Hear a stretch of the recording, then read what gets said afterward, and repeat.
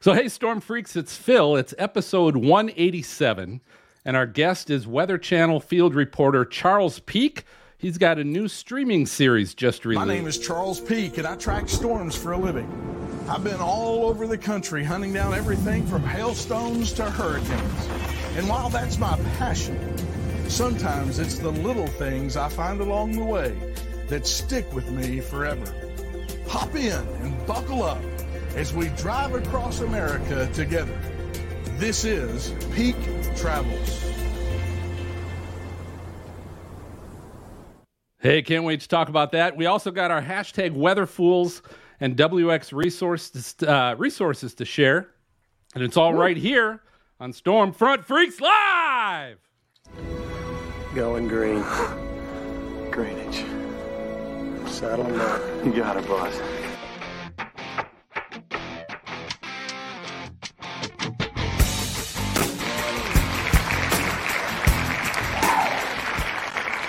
Welcome to the most entertaining weather show. This is the award-winning Stormfront Freaks Live. I want to say a special thanks to our Patreon teammates. They're scrolling across the bottom of the screen right now. But thanks for supporting the show. You can join our team as well. You can get access to all these great features, including one of the neat things that I love that we just started doing is we now have this exclusive Facebook group where you can interact. I mean, we've got the co-hosts, all of our co-hosts tonight. They're all on there. We've got some of our past guests like Ginger Z, Ryan Hall, Michael Binsky, Dr. Philip Klotzbach, and over 50 other past guests. You got to check that out. We've got a number of tiers. They each kind of have their own little exclusives, but you can help support our show for as little as $5 a month, and you can find out more details at stormfrontfreaks.com.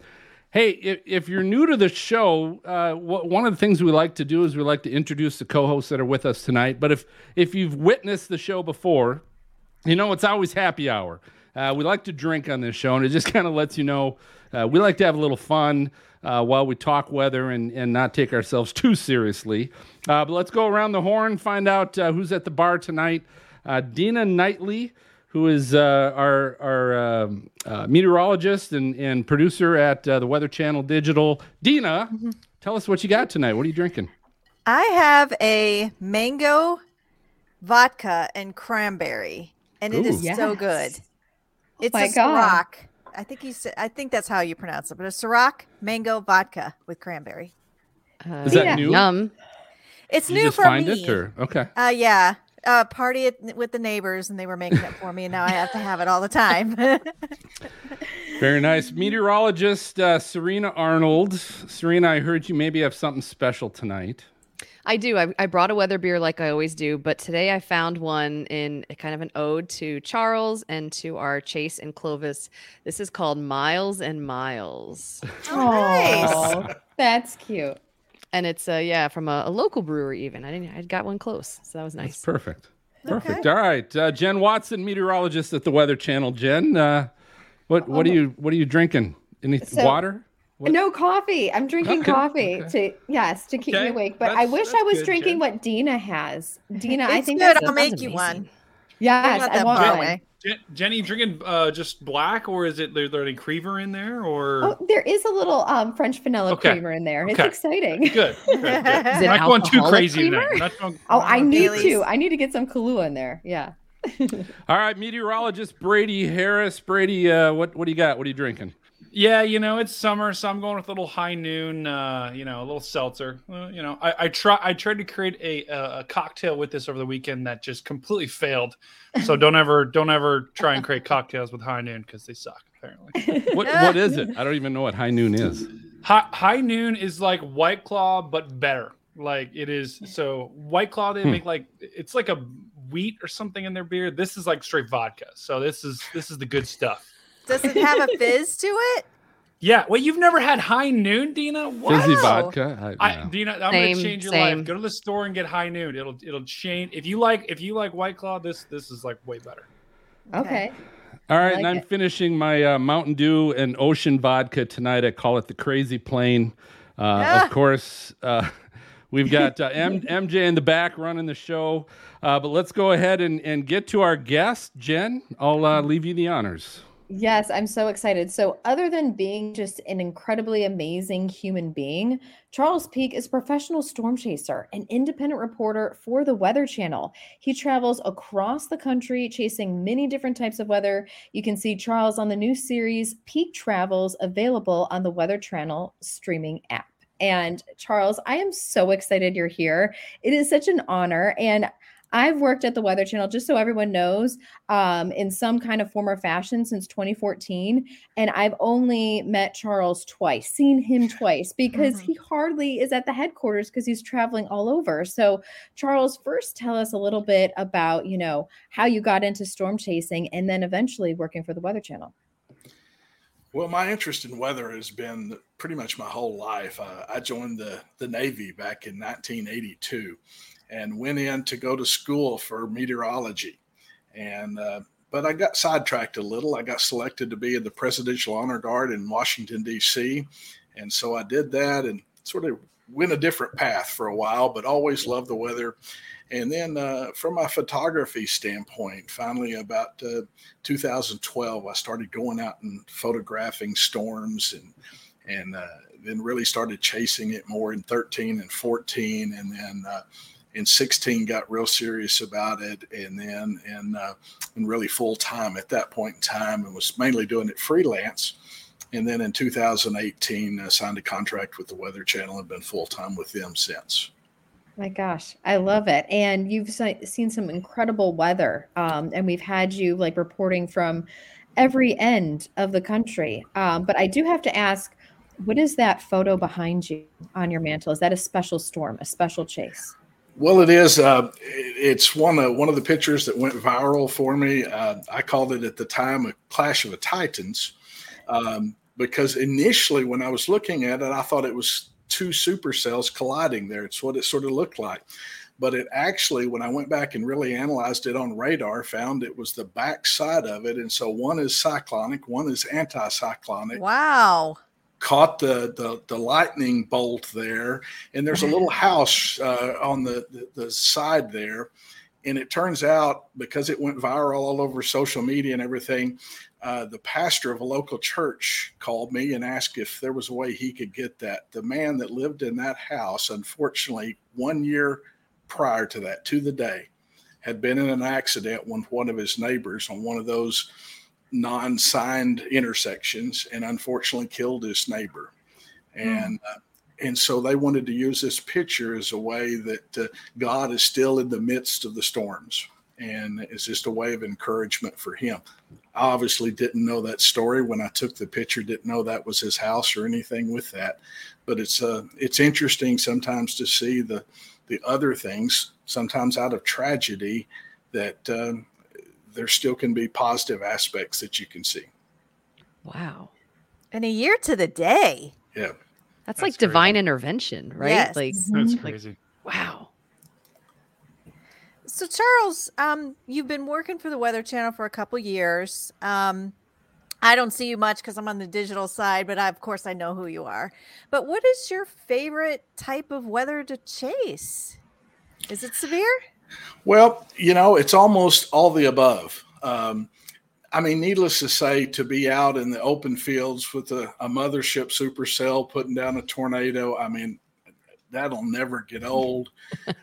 But I honestly enjoy the mix of everything. I enjoyed covering the winter storms. Me and Cantori were up, I guess, a year and a half. Well, a year and a half ago almost.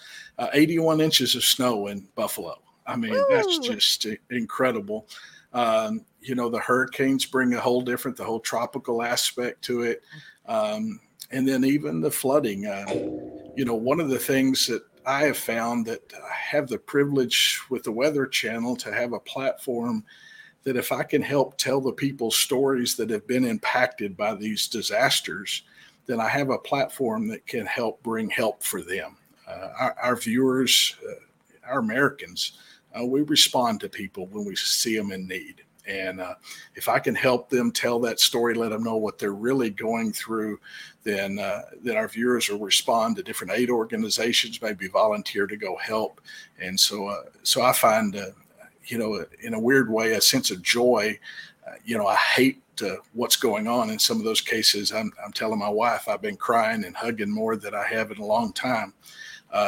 But to me, that's not enough. What else can I do? And so I try to help by telling those stories to bring help back to them. In some cases, I go back to those aid organizations myself and volunteer and help. I went back to Rolling Fork and spent a few days. My wife went there for a week this time, and try to come back and do what we can to help the people that have been impacted. And Charles, I mean, when you're in, like obviously when you're chasing a tornado, there's all this adrenaline and but the aftermath that, I'm sure you have to go to a lot of times. What is that like? Like to tell those people's stories, you almost have to get into their lives, understand exactly what happened. And to do that, I mean, that's got to weigh, on you and whoever is there covering it, right? Sure. In Wynne, Arkansas this year, the week after Rolling Fork, unfortunately, when I got on the scene of one situation, there were some family members yelling and screaming, and their family member, I had to get down and actually check her pulse and let them know that she had not made it. And, we were able to find something to cover her up, and then we still had search and rescue to go as we were trying to find a owner of a convenience store as well. And to say that doesn't impact you, I wouldn't be human if I said that. It does. But, for me to be able to, and this is just my personal perspective, it's not the Weather Channel's, to me to be able to sit there with the family members in that midst and be able to hug them and pray with them, to give them some comfort just a little bit in that time. I feel like there's something inside me that helps me deal with it, to know I've helped them just a little. Mm-hmm. So cool. I feel like there's a story behind the story in this almost. Was there a turning point or an impactful event that made you say, this is why I want to do storytelling. This is why I need to dive into this? There really wasn't. It was one of those deals. Initially, it was all about the photography part of it, the storm, and wasn't interested in it, didn't think about it. But as that evolved and went on, and then I guess there was one event in 2017, my wife had a business meeting up in Branson, Missouri, and I went with her, but we took our chase vehicle because there was going to be severe weather that night, and we went out and chased. The next morning, we were finishing it up about 8 o'clock in the morning, and my next door neighbor called and said, "Your house is on fire." And wow. So my wife is going, "What?" Because I just said it like that. Well, our house is on fire. And so we drove to get back there. And long story short, we basically lost everything. My God. Lightning, believe it or not, lightning struck the tree just outside of our house, and it went through, it smoldered, and it took like 6 hours before it burst into flames. And there were times, we'd been married, I think 36 years at that time. And, it's just stuff. We were okay. But, it's our stuff. And there were times that we just hugged each other and cried, and it was a very emotional, impactful event for us. But that helped me realize to have more empathy for people in these situations. I mean, it's easy when somebody's died. I mean, how can you not have empathy and sympathy for them? But for somebody, a business owner that's just lost their business to a flood or to a tornado, it gives me a different perspective when I'm walking up to talk to them. And honestly, sometimes I set the camera down and I don't get that story. It's just important to try to comfort them, give them hopefully some compassion. And I've found sometimes it's been interesting after I've walked away, they've come back to me and said, hey, I'll do that story for you now, and so my style is not to just stick a camera in somebody's face. That's just not the role. That's just kindness. Yeah. And so, I'm going to talk to the people and try to help where I can.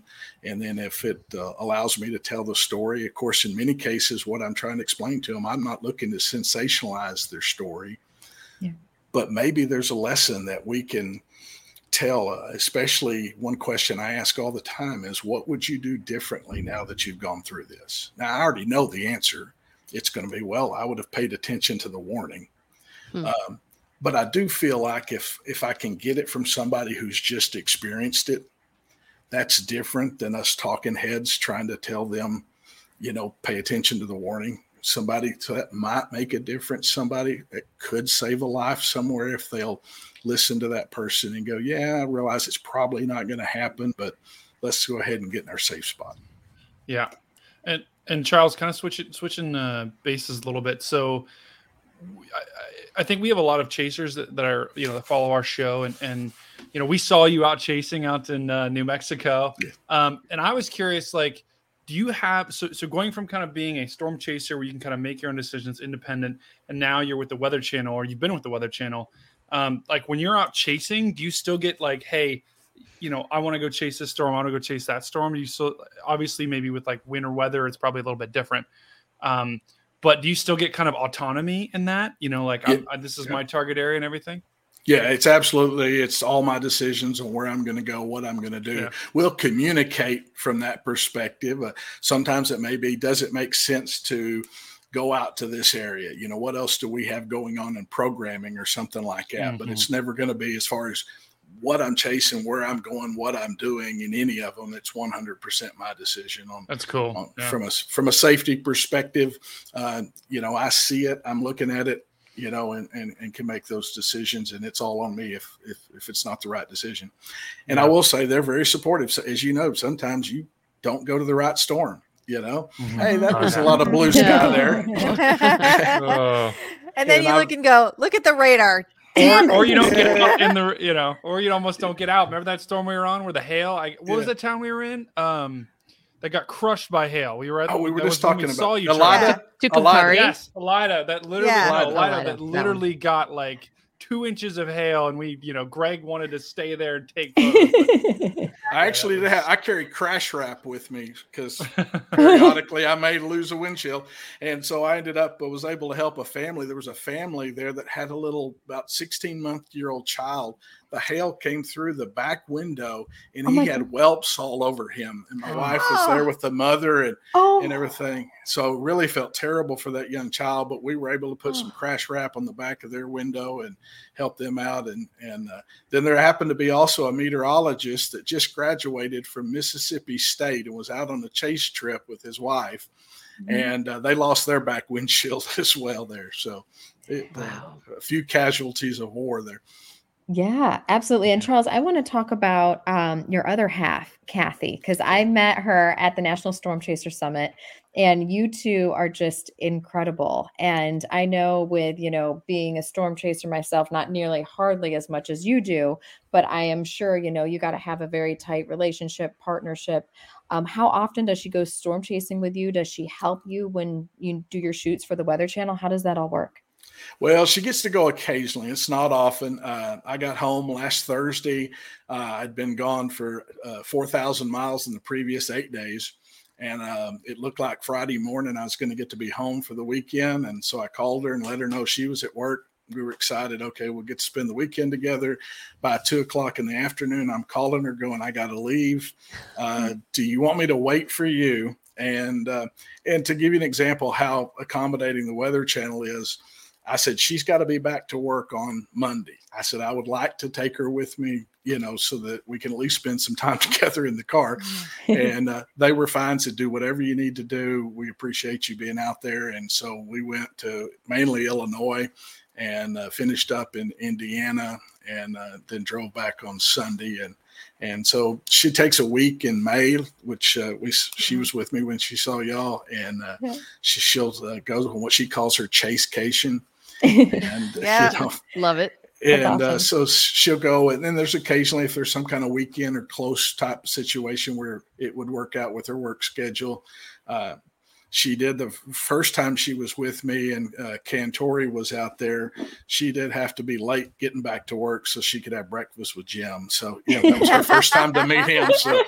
So she had to make that sacrifice. That's not a bad excuse though. Like, why you're like, well, I had to have breakfast with Jim Cantori. Like, nobody would worry about that. That's right. Exactly. So Charles, how many weeks do you think you're out chasing of the year? It's got to be hard if you're on the road a lot.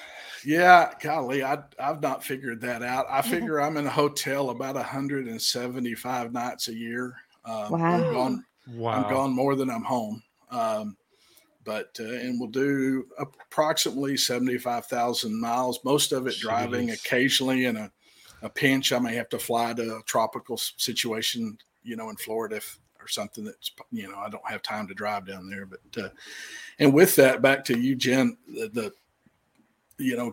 I'm just so blessed to have a wife that, that she, all 5 of our grandkids live within 20 minutes. So that makes a difference. But, that also means mowing the yard and all those other things. Even though she's got a full-time job, she's holding down all those other aspects. And it's just such a blessing to have somebody like her in my life. And, Aww. We'll have 41 years marriage this August. So nice. I love that. Congratulations. Awesome. Yes. So, you guys got to kill it at weddings when they're like, all right, 30 years, 35 years. Killing it. We can beat that. We can beat it. Yeah, love that. So, Charles, do you have a hotel brand you like to stay at? I'm sure you're probably racking up the points.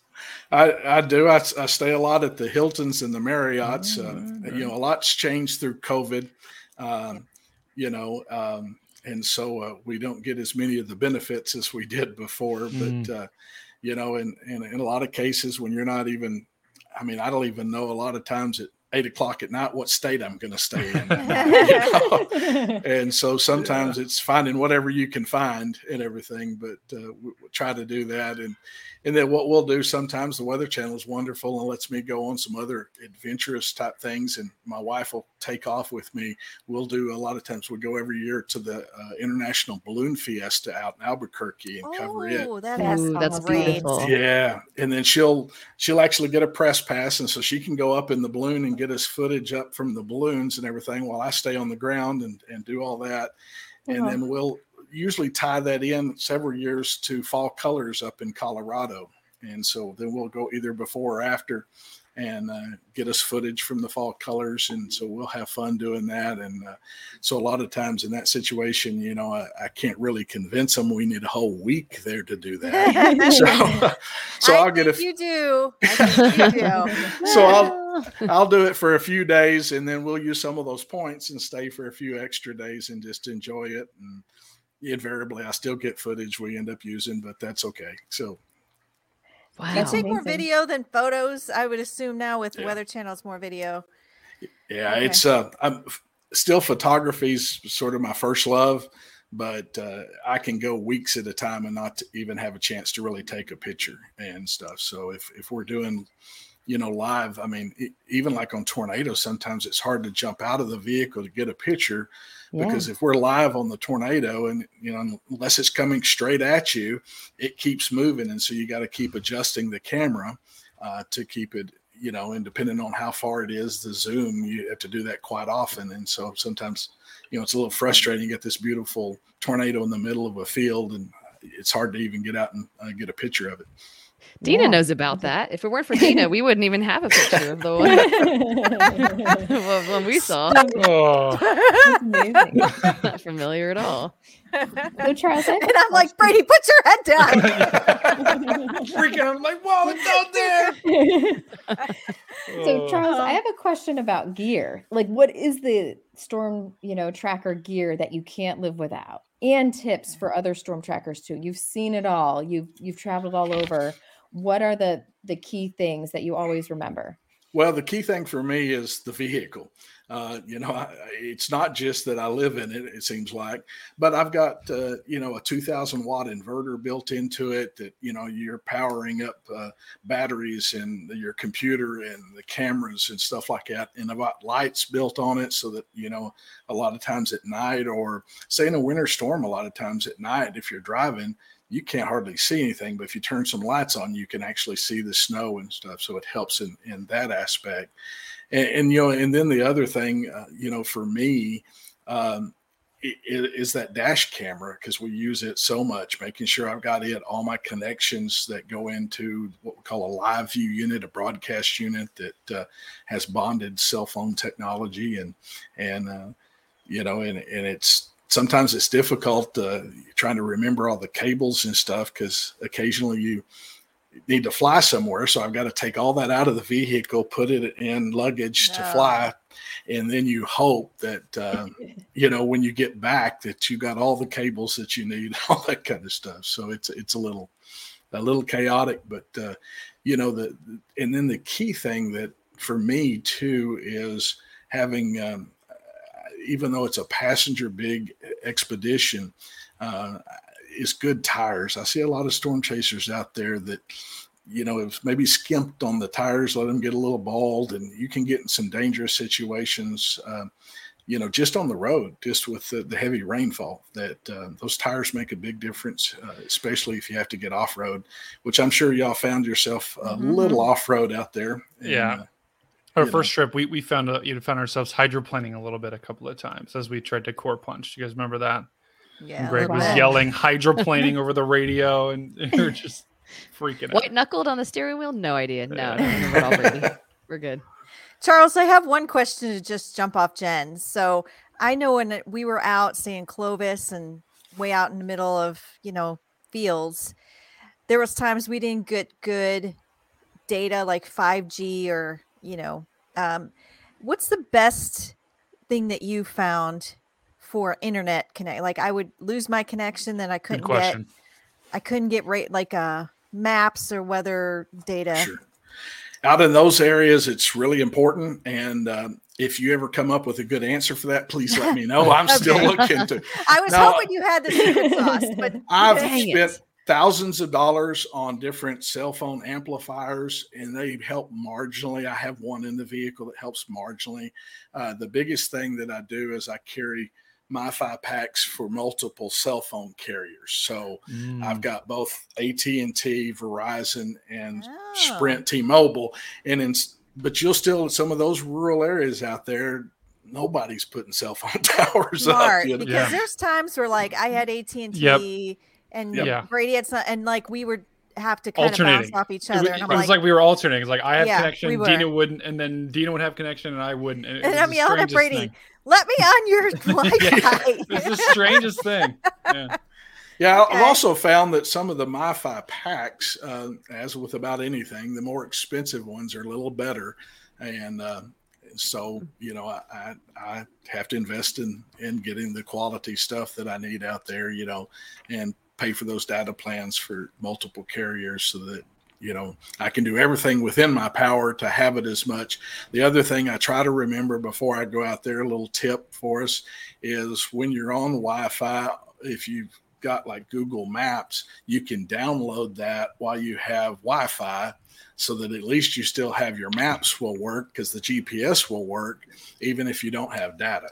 And so, I try to remember to do that. If I'm potentially going to be in a case where I'm going to lose data, then at least I have the maps that'll still work. That's a good tip, Charles. That I don't think a lot of people realize you can do that. But so obviously, if you live anywhere near a tropical storm, which probably most of those areas along the coast probably have pretty good cell coverage. But the problem is you got to make sure that this storm season doesn't catch you unprepared. So whether your home is wood, it's concrete, maybe it's brick, we trust and recommend windstormproducts.com for all your hurricane hardware needs and for your storm shutter needs. So just go to Windstorm Products. It's the world's largest online distributor of hurricane hardware and shutter installation tools. They even offer a $5 flat rate shipping to all states. Just visit windstormproducts.com now. Make sure you do it before you forget and the next storm is knocking down your door. So Windstorm Products, it's one-stop hurricane hardware shop and the official supplier of the Stormfront Freaks. So, hey, we're going to take a quick little break for a new Storm Chaser safety clip, and we'll be right back with more from Charles.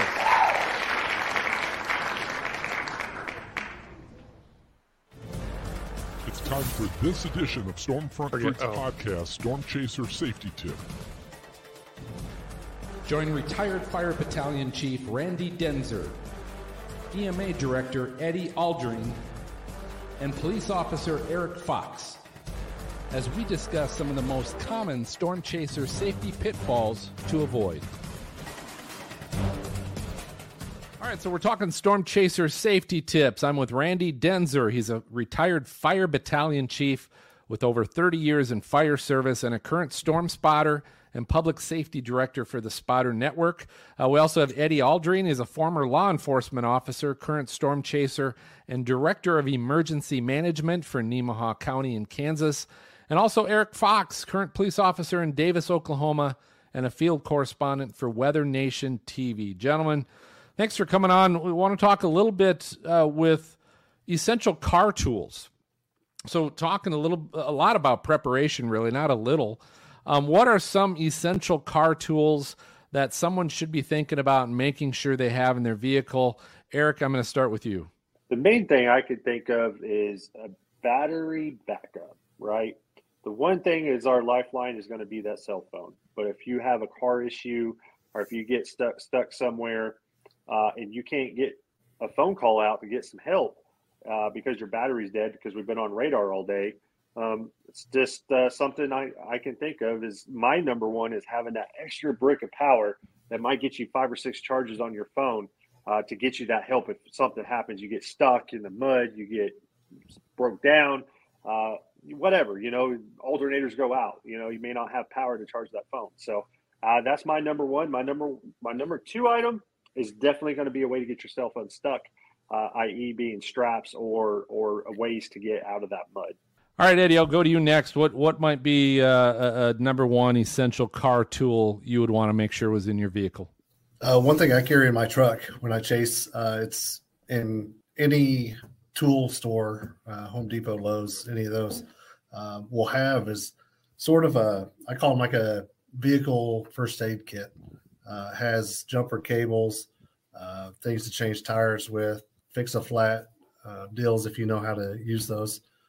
Various other tools in those things that can definitely help you repair your car and get you back on the road again. And they actually really aren't too terribly expensive. You can get a very minor one up to a very expensive one that has just about everything you need in it. So that's the main thing that I would recommend everyone get. Very good. Randy, what have we missed? What's some important car tools or a car tool you'd want to have? Well, I'll tell you the number one tool I'd have for safety would be a ANSI traffic vest. I can't say enough that you can't be seen at night unless you're wearing one. It doesn't matter if you're wearing white clothing, those reflective vests that they sell at Walmart for like $20, $25, something like that. I keep one in the back of my car all the time. If something happens at night and I need to get out, whether it's pulling into a disaster or whether my car breaks down, I have that vest so that people can't see me. That would be my number one tool. I would say also a flashlight. We all know that we're usually chasing into the darkness. Having at least some sort of a flashlight. The ones on our phones, they're not going to cut it.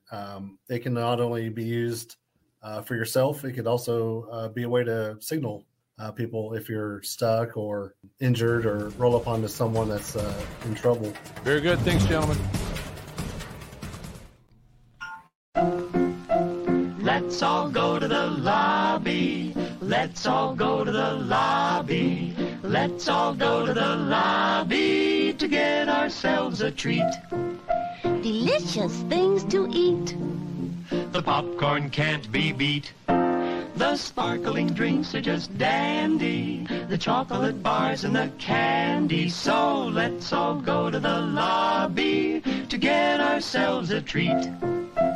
Let's all go to the lobby to get ourselves a treat.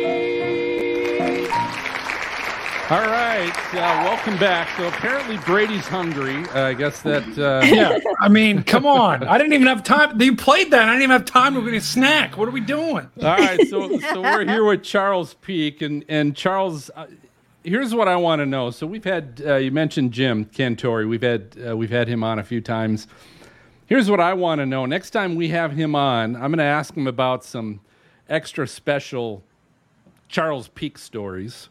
But I'm going to ask you what's the best Cantori story that no one has ever asked you about? Well, I can't tell you. Okay, give us a tease. Okay, I'll give you one that's a little different. It always amazes me with Jim when I end up getting teamed up with him, usually in a tropical system, sometimes winter. But, the joke is always out there. We don't want to see you here. You don't want him here. But can I get a picture with you? Mm-hmm. And Jim will be literally trying to prep. I remember one time we were in a restaurant and he's trying to plan for the next day, and you just got a line around him, people wanting pictures and stuff. And then I'm standing there, and finally, you see this lady over here and she's got her phone up trying to record everything Jim's doing. And he's trying to talk about the next day. And finally he's going, Peak, can you move over there and stand just enough to block it, But, and so he's trying to do his business. But, the other thing, he will sit there and stay for extended periods of time to sign autographs, to get pictures with them and do that. And, Jim's a crazy dude. Jen, I know, will testify to that. He's crazy. But, man, he is with a big heart.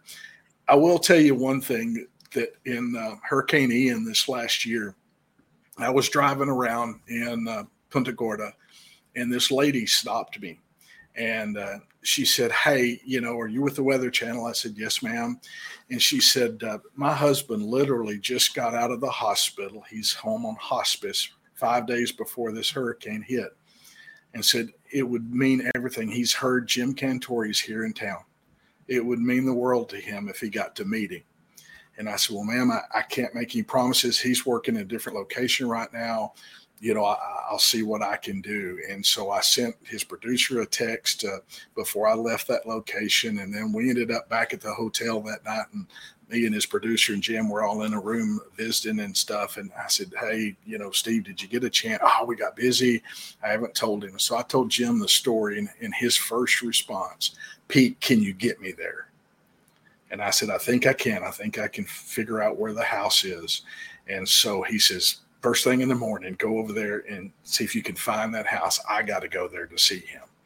And so ultimately I was able to find the house, and just a sad situation, but it meant the world to this man lying in this bed that just went through a hurricane, to be able to meet Jim Cantori. And Jim stood there and talked with him for probably 20 or 30 minutes because that's just the kind of guy he is. That's a sweet story. Wow. Yeah, that's a great story. He is incredible. All right. So I've got a question then. So you guys do such great things out there, like your storm chasing, which we all love, but there's this really great humanitarian side to what you do and Jim and everybody else. There's probably a lot of people here saying, I wish I could make an impact like that. I wish I could do something similar. What's a good first step for people? Because we know they should just go rush into search and rescues without having training. Eric Fox can tell you that, right? Sure. So what can people do who do want to, be more involved while they're out chasing? Well, I think in a lot of cases, a simple thing, while they are chasing, you still, in a lot of cases, can do something. Most chasers don't end up right on that scene right at the beginning. But if you do, if nothing else, you can give that person some comfort while you're waiting for first responders to show. As you said with Eric, I was in a situation on one of them after Rolling Fork over in Silver City, and you had a gentleman that was completely underneath all kinds of rubble. You could just see his head. He was okay, but I could talk to him. But I knew, because all the first responders for that city had responded to Rolling Fork, so it took longer than normal. but I don't want to try to move him or anything because it could be more harmful.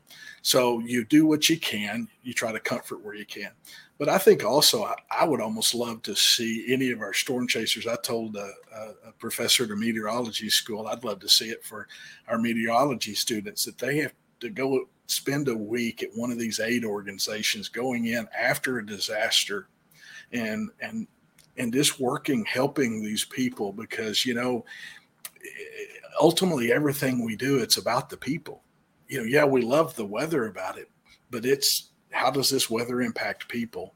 And I think, if you've never had a chance to do that, there's several organizations out there that you can do it with. And to go in there to a homeowner you're cleaning the mud out and you're cleaning all the stuff, and they're in tears, and you just realize how impactful these events are on the people. And I think that's something that I'd love to see every storm chaser, every meteorologist try to work into their schedule where they could. I couldn't agree more, Charles. I know a lot of chasers have water, and a lot of people say after, seeing the devastation of a natural disaster, socks, clothes, and even Phil made branded, water bottles with like first aid kits in them and everything else. So, carry one of those in my vehicle. Yeah, they're incredible. They're wonderful. And kind of in a different kind of side of things, you've been chasing for, several years. Have you seen any trends, whether it's with the chasers, whether it's just the storms in general, people taking shelter? Have you seen anything that you're just alarmed by, or you're like, that's interesting from a perspective that maybe nobody else has seen firsthand before? Well, one thing that bothers me, worries me a little, is we have a lot of newer chasers, and they want to do it the same way maybe the very experienced chasers are. And some of our very experienced chasers, this whole concept of zero metering. Yeah, I was about to say the exact. I knew that's where you're going. And then ultimately, personally, I don't think it's safe for anybody. Charles, can you explain? Because there might be some people that don't understand what zero metering is. What is zero metering? Zero metering is the concept of, I want to be literally 0 meters from the tornado.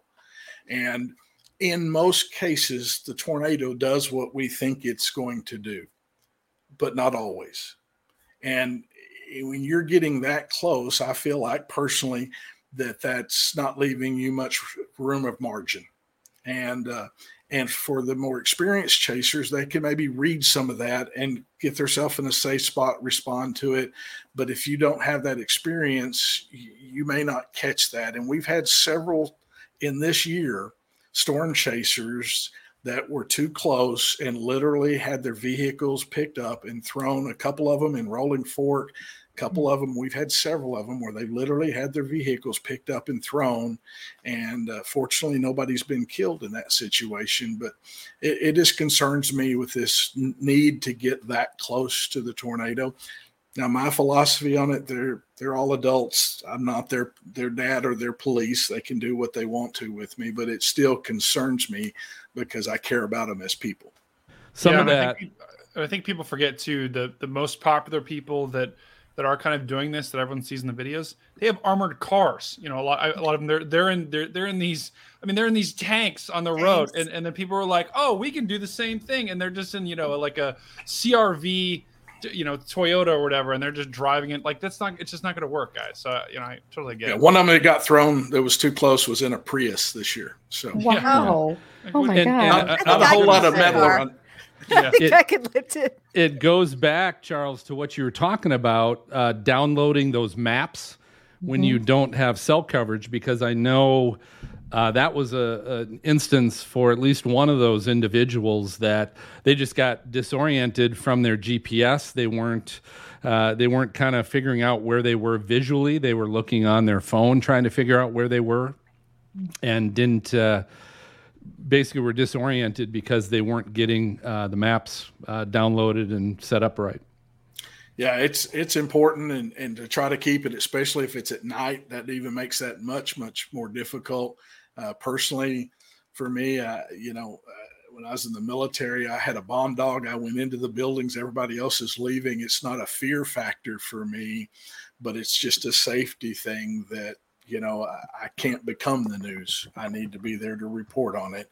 And so trying to give that extra element of margin to be able to see it. But, different people are driven by different things. And, like I say, I may have a personal feeling on that, but everybody makes their own decisions. But that is still something that concerns me, Yeah, absolutely, Charles.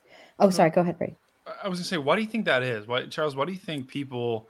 Because I think zero metering is you're right. It's a problem, and I've just seen more and more people, as people have gotten on YouTube, and now I feel like the content creation for meteorology is kind of taking off. People are realizing there's a lot of money in it, so people are trying to get the best shot. People are trying to get the most creative shot. Is there a way to police it, and obviously probably not, but can we do anything about that? Or my personal opinion is no. People are going to do what they want to do. You can't really legislate anything there because I mean it's driving on the roads. I did talk to a friend of mine who is well respected in there, and we were talking about it. And I said, I don't feel like social media is the place to try to do it, but maybe one-on-one to the people that may respect you. You may have an opportunity to at least try to give a little insight, little thoughts there that might influence them some. But, for the most part, it's we're just driven. Many of the chasers are just driven to be as close and as extreme as they can possibly get. Driven by adrenaline. Yeah. Well, or driven by social media now. I was talking to one of the social media chasers not long ago, and we were talking about it was going to be a day with big hail and how I was going to try to avoid. I do my best to avoid that. It's just money wasted when you lose a windshield, And his point was, well, not for social media. That's where you get a bunch more coming in. They love that. And so I think there's that aspect of with now more, with different avenues of being able to show your chasing.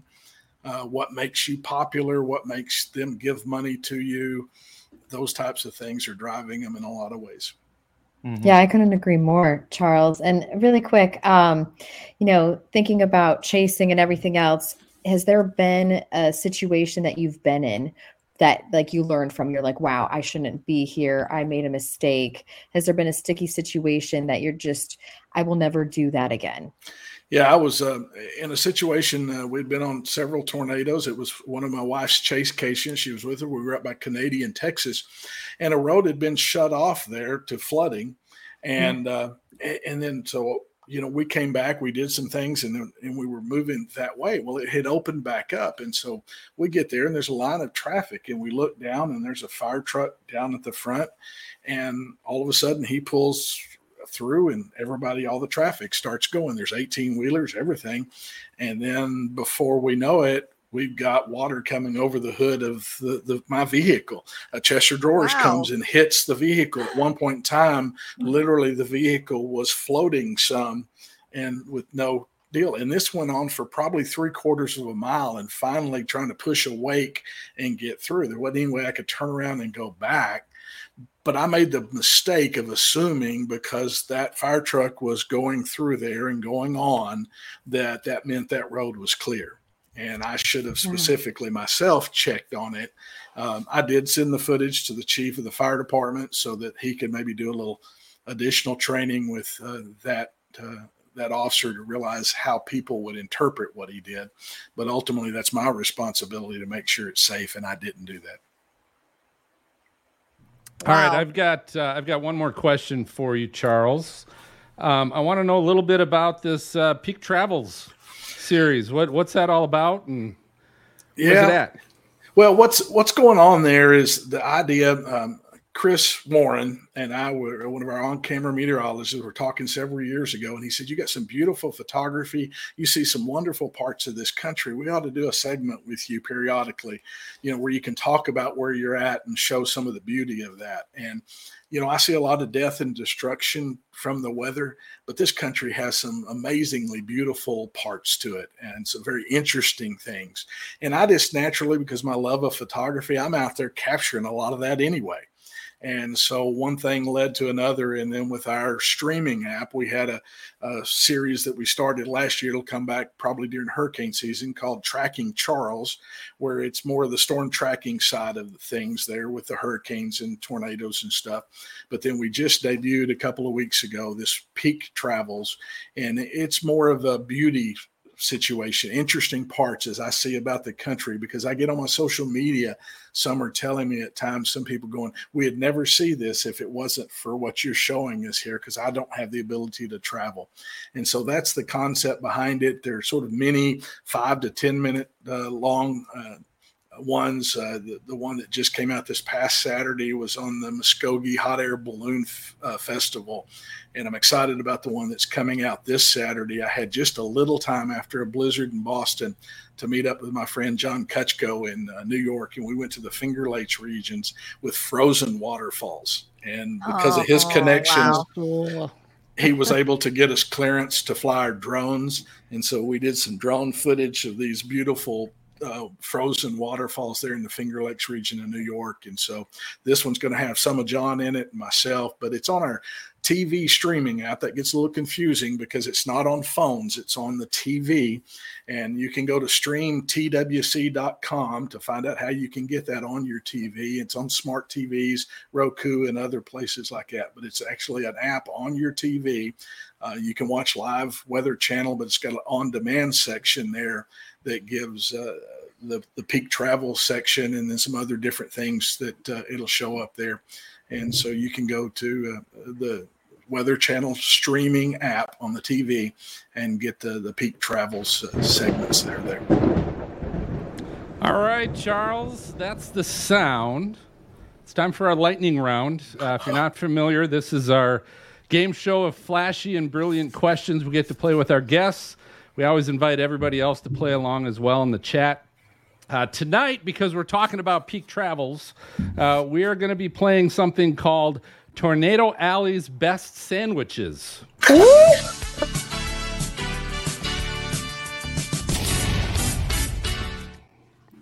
All right, so this comes from Food and Wine, and this is the best sandwiches in every state. But we're going to be covering Tornado Alley. Okay, so these are the states that we're including: South Dakota, Nebraska, Colorado, Kansas, Oklahoma, New Mexico, and Texas. We got to include New Mexico. Yeah. Does that Subway in Roswell cover? Is that in there too? Because that had a pretty good sandwich there. You know, that steak and cheese kind of hit. It wasn't bad, actually. It was. It wasn't bad.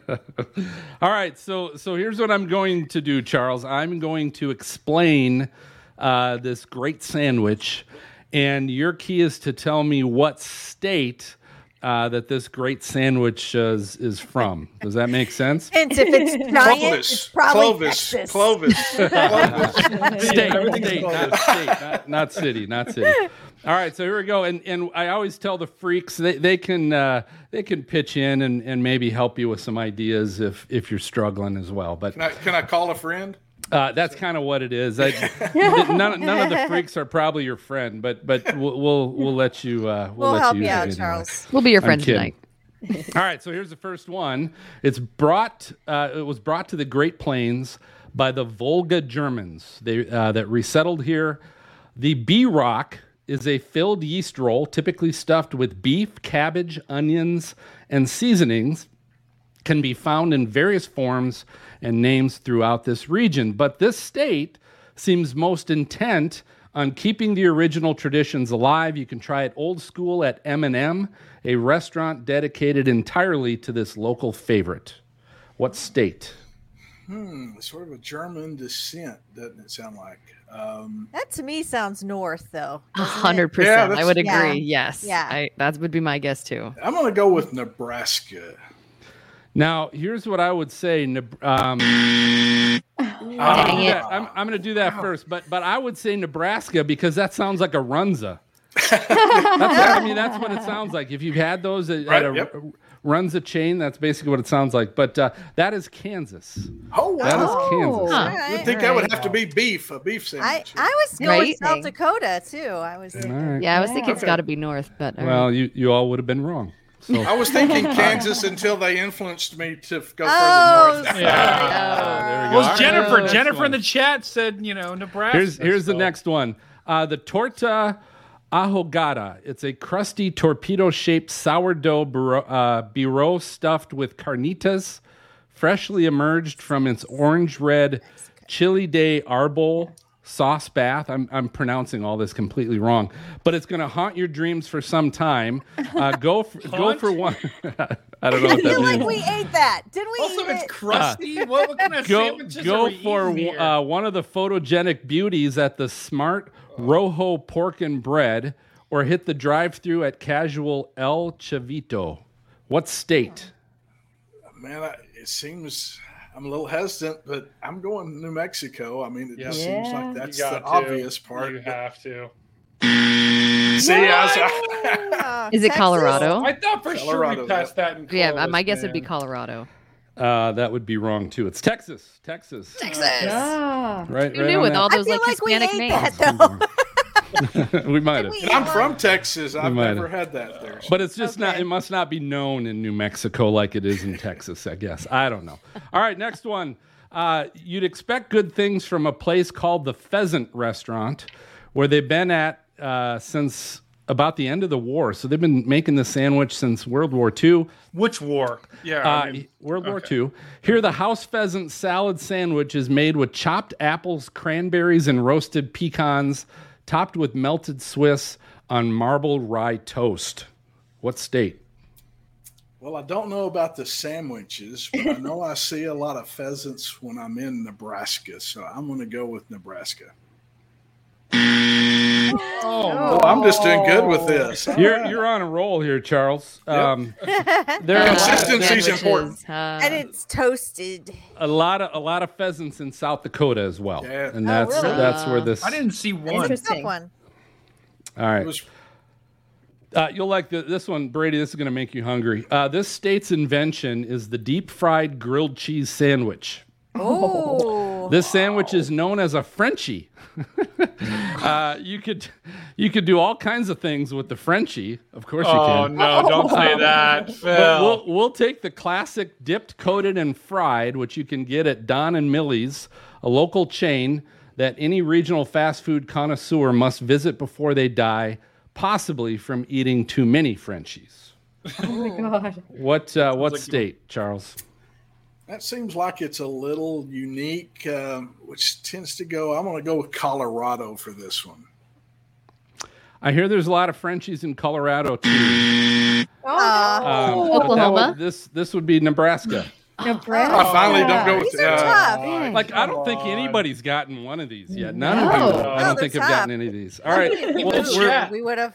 we're down to three more, and there's only so many states left. So How many states are left? What do we got left? 3 states. All right, this state sticks by its childhood sweetheart, smoked bologna. Served everywhere from nice restaurants to well-worn counter joints. What's sometimes referred to as this state's tenderloin is an all-state passion. At Jamil's, the bologna sandwich is one of the top draws at lunchtime. What state? Golly. Since we only have a couple left, I don't know. I'm going Oklahoma. I've never been a bologna guy, so I don't know. This one doesn't. Bologna's Make... good. What are the states that we have left? Fried. You said fried bologna, right? Smoked bologna. Ooh, yeah. So we got to add some of that. I think Dina's maybe on that. Let's go with Oklahoma. Yeah! Yes. Thank you. Bingo. And I happen to say I liked fried bologna. I've never had it. Now I feel like I'm missing out. My grandpa used to do it. Yeah. And that this time of year, I just had one this week. You fry it in a pan. Yeah. Fresh homegrown tomato. I mean, man. It's a hot dog. Yeah. I mean, It what is. tastes like. It's a sliced hot dog. Yeah. Which is why I'm not a fan of fried. Maybe fried, I bet might be better, but I don't like eating cold hot dogs. All right, here we go. Carmine Lonardo's Specialty Meats and Deli. It's now operated by Carmine Jr. and other members of the Lonardo family. They do a great sausage sandwich made with provolone and peppers, bathed in marinara. What state? I think we still have Colorado left. Sounds like mob. I know it does. Like the Leonardo family. More like Brooklyn, New York, but yeah, New Jersey, would be a good option. Yeah, it would. It's not Tornado Alley. But of the tornado, in Colorado, still an option, right? Is that what? We have Colorado, I will Mexico, not. I will not confirm nor deny whether. I'm pretty sure Colorado is still an option. Yeah. Let's go with Colorado. Yeah, that's a good call. Yeah! Woo! All right, we're on a roll. Here we go. Why did it take so long for everyone to figure out that Asadero cheese works really well on a Reuben, possibly better than Swiss? Make sure to credit slow-roasted bocadillos, where the Duke City Reuben, apparently one of the most popular offerings at this favorite sandwich shop, starts with slow-cooked corned beef topped with house-made sauerkraut and a chipotle-infused dressing. What state? It's the best sounding sandwich the yet. one left, right? So let's say One it's got to left. be New Mexico then. Yeah, 100%. It's New Mexico. Yeah. Clovis. That's Is that place in Clovis? Did you do that? I don't know. I don't think it's in Clovis, but they still might have a Duke City Reuben somewhere in Clovis. But anyway, great job with that, Charles. Well done. Let's do this, and you finished strong on that. That was a little sketchy at first. Yeah, I know. You finished very strong. There. So I guess tell folks how they can find you on social media, and maybe mention one more time Peak Travels, where that's at. Yeah, Peak Travels you can find on the Weather Channel streaming app. Go to streamtwc.com, and it'll tell you how you can get that app on your TV. And on social media, it's Charles Peak WX, and that will also be on the new Threads. I signed up today. So I'm on Threads as Charles Peak WX, standing for weather there. So that's how you can find me on all those social media platforms. So we'll have. So if you're watching the show, we'll do the audio show. Won't have this, but we'll do a little raw after show party, and we'll have a little Threads conversation. How's that sound? Yes. Get everybody caught up on that. But hey, before we go to break, don't forget you can find us and our merch at helicity.co. So Stormfront Freaks is happy to partner again with the leader in weather geek gear. Helicity.co is back as the exclusive provider of Stormfront Freaks merch. So visit Helicity.co, the weather superstore for the freaks and you. So, all right, we're going to take our final break, and we're going to be right back with our hashtag Weather Fools and new WX resources.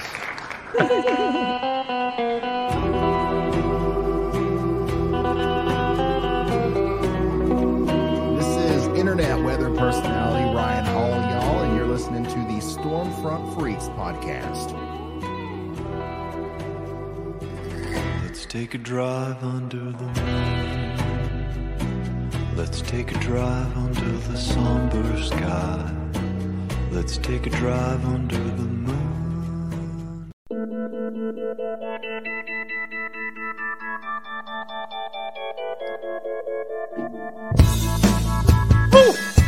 Welcome, everyone.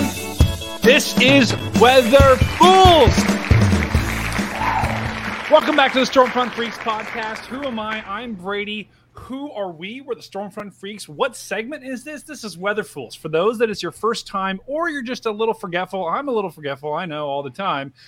Weather Fools, what is it? It is a segment where us as the freaks, we're going on the internet, we're going on the dark web, we're going to Clovis and searching for videos in their repository to try and find people that did something not Was so that smart. suppository? Did you? No. What did you just say?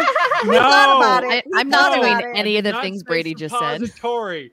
I said, I don't know what I said, but let's just continue the segment. So we are looking for people that did something not so smart, and it deals with the weather. We have a very strict order today. Serena, you go first. Who are your weather fools? Okay, this is a funny one because anyone else who's not this guy is the fool. He caught a double rainbow lightning, and watch at the end of this as he pans back across again. He catches a meteorite. Way. Boom. No way. That's awesome. So this is That just is a this trifecta. means the rest of us are weather fools. That's all this is. I've never seen anything so cool in my life, and we're the fools. Look at that. That is awesome. Is that not the coolest thing you've ever seen? Yes. And all right. they literally tracked with the meteor too. That's crazy. It was Serena, amazing. where was Maybe it's that not meeting? real. Where was that located again, Serena? I don't know. I found it on TikTok, so that means it Mars. could be anywhere. I was on Who Mars. knows? You never know. No idea. Here's the next one. So these are a bunch of guys that are fishing in Cuba, and they're having a good time. They're just fishing, right? And then it's going to pan back, and off in the distance is a Time to move. massive water spout, and they're just hanging out, like packing up their fishing gear, like nothing's going on. And like the contrast, and that's beautiful. It's like one of the most beautiful scenes I've ever seen. And they're just, no big deal. And their camera's on the stupid fishing dudes. It's not on the water spout. Yeah, like not at all. I've seen enough of those guys. Let's put it on the water spout. Yeah. Clearly not At least storm they're not chasers. driving towards it. At least Yeah. they're not driving towards it. All right, so this one we're going to need sound for. I don't know if we can turn that one on or not. Oh my god. But the sound we've is seen the good we've one. seen this one. This is a good one. Oh yeah. Okay. So when it starts, you hear the buzzing of when before the National Weather Service has issued this is a flash flood warning, and you hear it on their phones as they're standing there clutching to these trees in floodwaters. Not a good move, guys. Not a good move. God. We talked about this before because there's like two of them, right? There's the dude holding on, and then there's the guy filming the dude holding on. Yeah. Why are they on their Both of phones? them, Like they're I about to don't get know. swept away. Like, That what is are so we doing bad. here, guys? Yeah, Oh it's my God. incredibly dangerous. So there you go. Those are my weather fools. Love it. Wow. Well, Serena, those are pretty great. Phil, I understand you have several this week. Buckle up, guys. Phil's got 5. Yeah, so I've got a few from some of our viewers, listeners. One I call "Won't Lose a Finger, but You Could Die," and this is from Billy Bowling and Nicholas Isabella, and it is a photo of fireworks on the beach. There's people on the beach watching the fireworks, and a lightning bolt going right through the fireworks. Wow. That's And cool. people are hanging on the beach. They're just like, hey, I'm watching some fireworks. And obviously, I don't know if this was a public, like city, municipality having the fireworks show, which you would think in bad weather they would postpone it, cancel it, something Dang. like that. But no, there's people hanging on the beach watching fireworks and natural fireworks, and they're not going indoors. They're enjoying the light show, I guess. That is crazy. All right, next one I called "Don't Need the Warning Horn." This comes from Luna Light, who's actually, I believe, watching. But she shared this with me, and this some storm chasers watching. They're on a dirt road watching this funnel cloud, and you can't hear it here, but there's a truck going through all the storm chasers, and they just have their horn on. They're just blaring the horn on their truck and being a jerk. Just try. You can see the white pickup truck coming there on the right, there it goes. and they're just laying on the horn, like not even like beep beep. It's like beep. It's just being You always annoying. got that one guy. Oh, Yeah. drama. All right, next one I call "Windows Don't Stop Debris." This is from 12-Step Chasing, and this is tornado in China. Oh God! But they're Look at filming. all that. Look at this debris. It's about to bust through their patio window, but they think their patio window is just no problem. Fine, I'm safe. It's my impact God. glass, Phil. What are we? They're really fine. I mean, watch this. There's like a big steel something Hey, that's a big one Yes. too. Oh, coming. Here it yikes. comes, right there. Like, Oh. like, go get it, go down. They don't even care. I hate to care. acknowledge what a cool multi-vortice shot they got, because that was really stupid. I know. Yeah. Well, that's why I say, we're weather fools of ourselves sometimes, just what we do. But all right, this one is one of mine. I call it "Why Are You Even on the Beach?" And this is Grayton Beach, Florida, water spout. And if you just watch, there's just people hanging out on the beach as this water spout's about to make landfall. But look at the waves.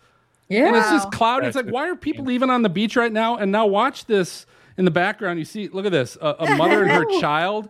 They hit the It deck. goes down. They Oh hit my the God. beach. It makes landfall. It's kicking up, obviously debris and umbrellas and everything. And there's You the ever mother and the notice, though, child. that at the beach, though, people I've noticed that too. Like there'll be something out over the water, and I'm getting up to leave, and they'll just keep walking, look at it, like ain't gonna touch me.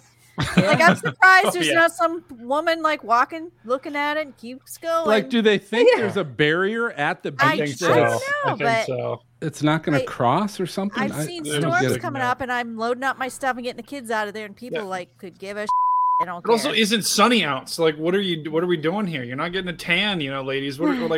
Just leave. What's the point? That's why. Why are they even on the beach? I don't know. All right, last one. I just call it. I have a bat. And if you guys know the history, this is actually Reed Timmer's tweet. But you can see all these vehicles lined up under the overpass and not letting anybody else through during a hailstorm. It's the worst. They're not letting anybody. Nope. My car is more important than anything you have or anywhere you have to go. And it's the way of the world now, isn't it? That's why it is. That couldn't be Reed's car because his windshield was still intact. Oh my God, that's fair. That's fair. fair. Well, Phil, I love that you named your weather fool. So, guys, I feel like Phil is really raising the bar here. From now on, we gotta name our weather fools. And I'm gonna name mine.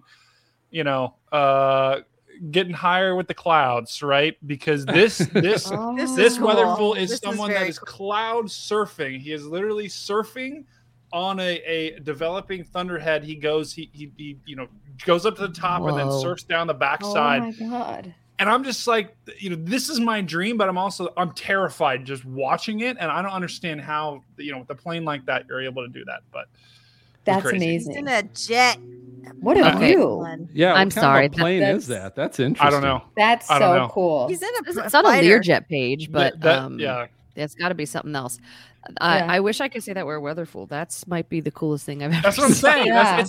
It's a weather fool's if I was in the cockpit, because I would crash it to the ground. But whoever's doing that, I'm sure they're very skilled. All right, I love this next one. Is that going to be Maverick 3? Yeah, it is. Right. Yeah. So, now, who are your weather fools this week? These are mine. Okay, so this one it's sort of related to the weather, but look at this alligator. So these people, I mean, it's nice, it's warm, it's fishing. No. But look at the alligator, he is aggressive. Sucker moves. Yeah, he does. He's moving. You have to look be at Everybody the else is laughing red at him guy like in red. dummy. He's like, did you see that thing move? It's gonna totally bite his face. I bet, as right? they walk towards it. What do you do? He's probably pissed off. There's thinking. thunderstorm or storm. Oh my God. Like alligators kill me. Like either have something that will eat you but stays in the water, or have something that eats you that only stays on land. But this thing does both. We'll do both. Which makes it even scarier. That Gators are person looks scary. kind of slow. Yeah. I think it was survival of the fittest, and that alligator sought out the weak. And Yes. yeah. Oh my gosh. And this one, this I'm is sure everyone saw this, or a lot of people did, but this shark was so close to the shore. And that's what I don't understand. Why? It's a water I did fool. get That's what some feedback on that. Water I guess fools. if you see a bunch of minnows or tiny fish that come into the shore. Look at that guy. He's just standing there. Look, he's just I'll be fine. He's like, I'm not going Get to out of the water. What are we doing? Yes. I mean, oh my God. It's a dolphin, terrifying. Brady. It's just a dolphin. But that's one thing I did learn today. I learned this today. If you see a bunch of minnows and fish swim up to you at the beach real quick, those sharks are coming in to eat them. Oh. It's just a candy So gram. get out of the water. I feel like I get always out of the see water. that. That's a problem. Is it okay as long as somebody's slower than you is between you and the shark? I just have to be faster than the other guy. They All always right, go so for this the one's slow mine, player. and you definitely Candygram. need a clown for this. But he's funny because I don't know if you can hear him or not, but he's talking about the snow in Colorado, and he says something like, we've got a snow skid, and then he talks about how it dumped on everything. And he doesn't realize he's talking about skid marks and dumps and stuff, and he's laughing his ass off. And it was just one of those things was he thinking of his laundry that day? I don't know. I like how he says my brain melted during the show at the top. My brain, and it was funny because I kind of liked that, he just went with it and laughed and didn't try to just cover it up. Yeah, exactly. There's definitely a little personal connection there. You don't just come up. That isn't just in the back of your mind. He was gonna have to do his laundry day. Yeah, for sure. True. Well, cool guys. Any more weather fools from the freaks? All right, good. All right. Well, if you want to see these and more, go to stormfrontfreaks.com. Look for show 187 for these links and more. That's what I want. That's what I want. That's what I Oh, I love WX Resources, and I feel like we haven't done this one in a while, and I kind of like this because, I have to look at weather resources every single day of my life, and it's pretty much one of those things where, like, we tell everybody some, like, cool website or some cool app or something where you can get good weather data or just any good weather information, and Phil, I think you have one, right? I do. So if you guys know Aaron J. Jack, he's been on our show before, Storm Chaser. He's been doing some amazing 360 stuff.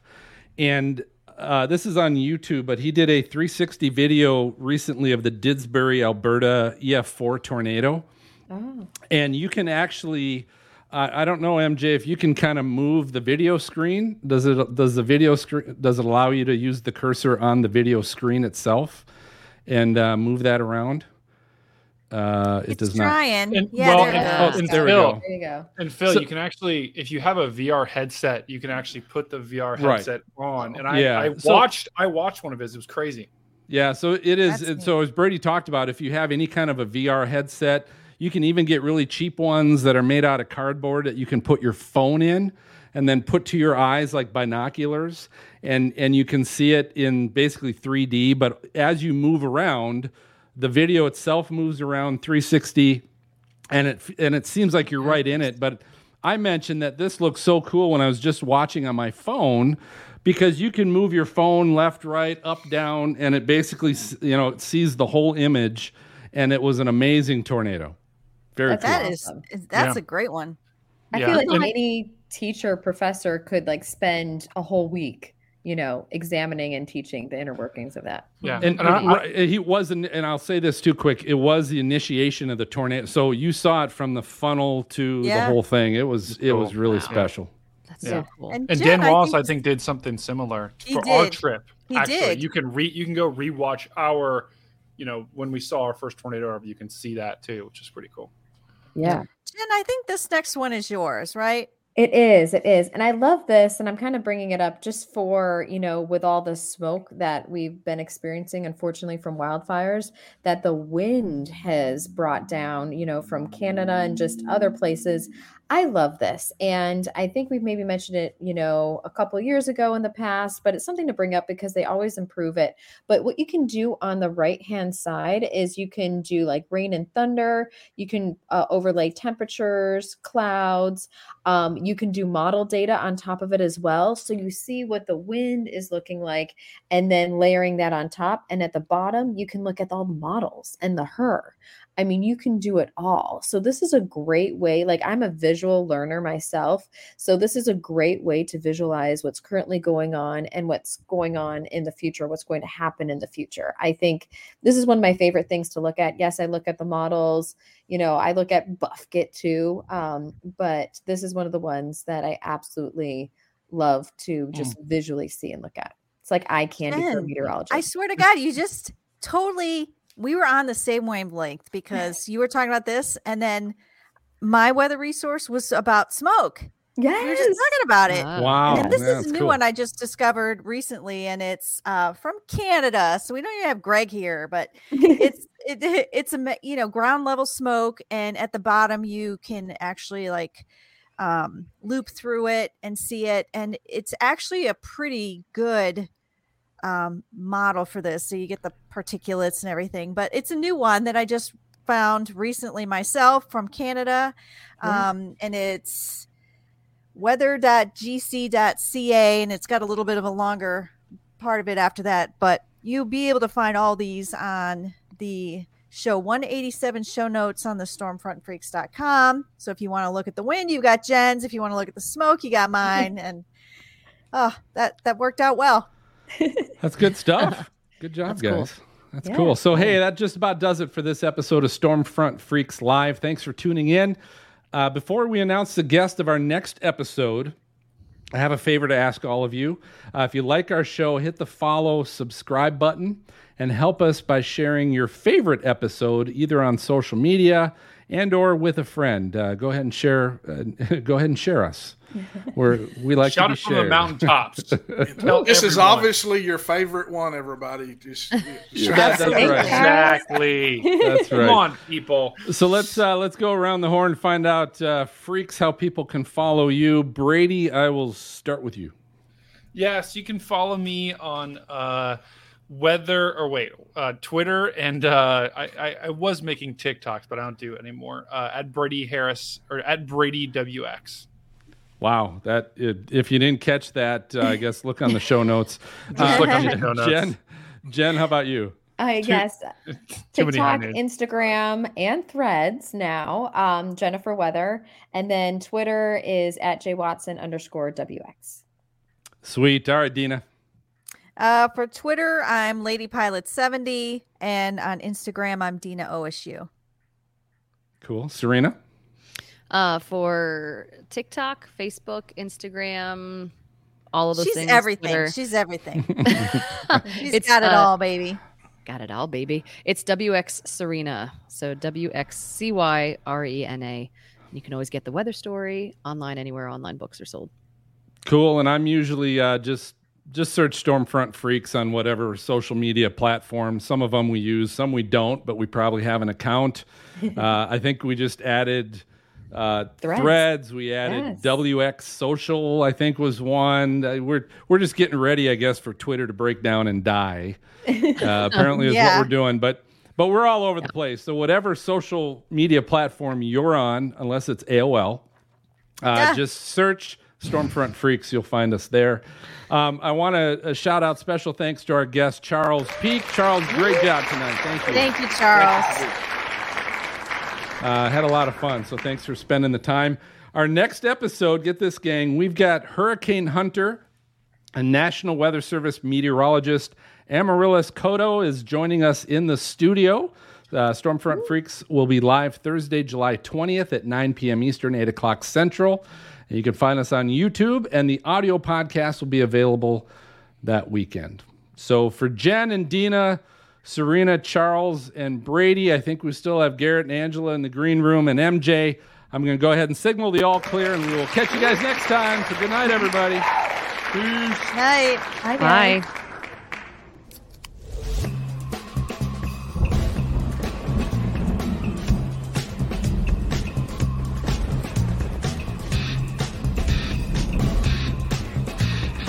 Thank you for tuning in to the Stormfront Freaks podcast. You can watch our bi-weekly show live on youtube.com/StormfrontFreaks and download the audio version on your favorite podcast player.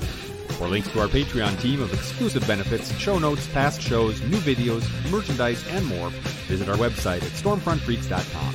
While you're there, check out our interactive chaser radar from our friends at zoomradar.com. If you'd like to contact us with questions or make comments about the show, shoot us an email to questions@stormfrontfreaks.com or follow us on Twitter, Facebook, Instagram, or TikTok. Search for Stormfront Freaks. We'd love to hear from you. Join us next time and tell a friend about the Stormfront Freaks podcast.